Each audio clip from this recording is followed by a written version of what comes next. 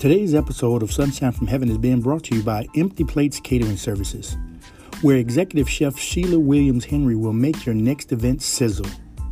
Empty Plates Catering Services. The name speaks for itself.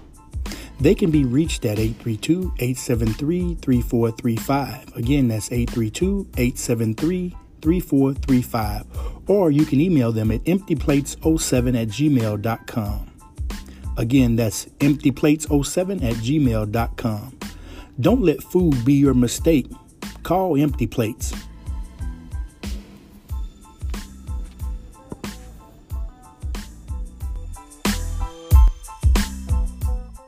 Welcome to Sunshine from Heaven. It's a new year and time for a new life. Let's choose Jesus and walk into our victory. Old things got to go. Welcome to a new sunshine. Let's get it.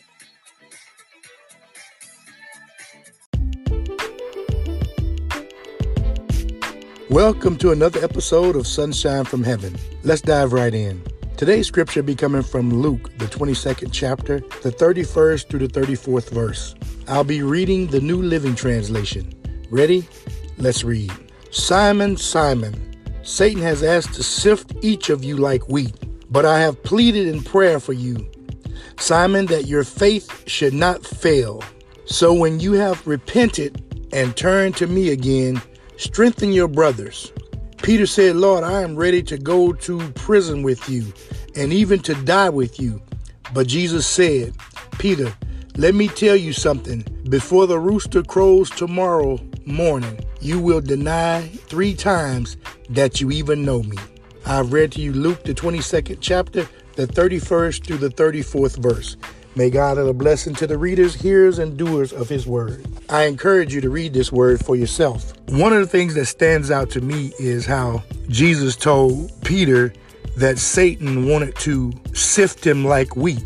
Well, let me back up a little bit. Jesus, as his teacher, his father, when your parent call you by your full name, then you know you're in trouble. You know, my mom would say, hey, Melvin this, or hey, Melvin that.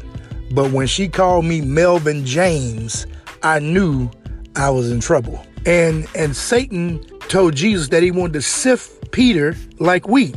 And so I looked at what sifting was, and sifting is to sort out what is useful and or valuable apart from that which is not good.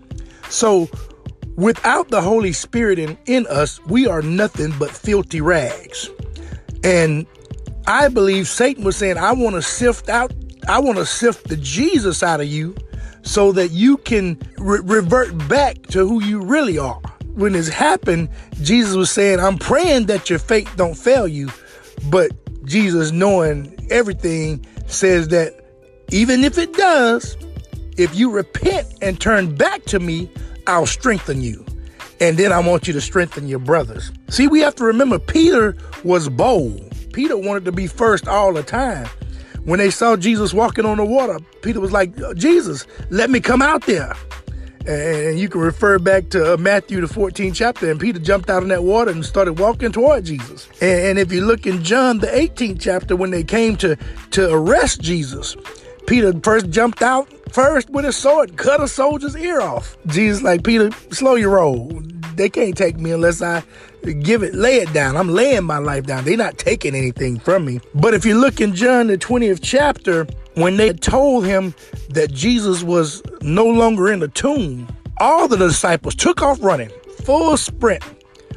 But when they got to the tomb, Peter was last. He wanted to see Jesus, but then again, he didn't want to see Jesus because he knew he had disappointed him and he was reluctant to see that he was gone. I'm here to tell you that if you're trying to be first, you first got to learn to be last. And even the Bible tells us that the last will be first and the first will be last. Let me tell you, you know how like if you go to a place and you got to pull a number to wait in line and you get your number and you finally get up to the line and they say you're missing a form. And you're like, oh my God, I got the form in the car. Can I go get it? And they say, yeah, go get the form. And you're like, hold up, am I going to have to get back in line? And they're like, no, you just come on to the front. We done talked to you. And when you come back in, you letting everybody know, hey, I'm going to the front. I've already been here. And see, when you with Jesus, you at the front of the line. And see, what we have to remember is we have to stay with Jesus. Well, first you have to choose him because he already chose you. And then once you choose him, you have to walk with him. You have to stay with him. The Bible tells us that anybody who takes hold of the plow but turns back is not worthy. So when you choose him, you got to stay with him. Stay on board. Walk with him. Do what he would have you do. Get self out of the way. And don't worry about your position, because as long as you're with Jesus, you're in the right place. May God bless you and keep you this day. And remember, share a little sunshine.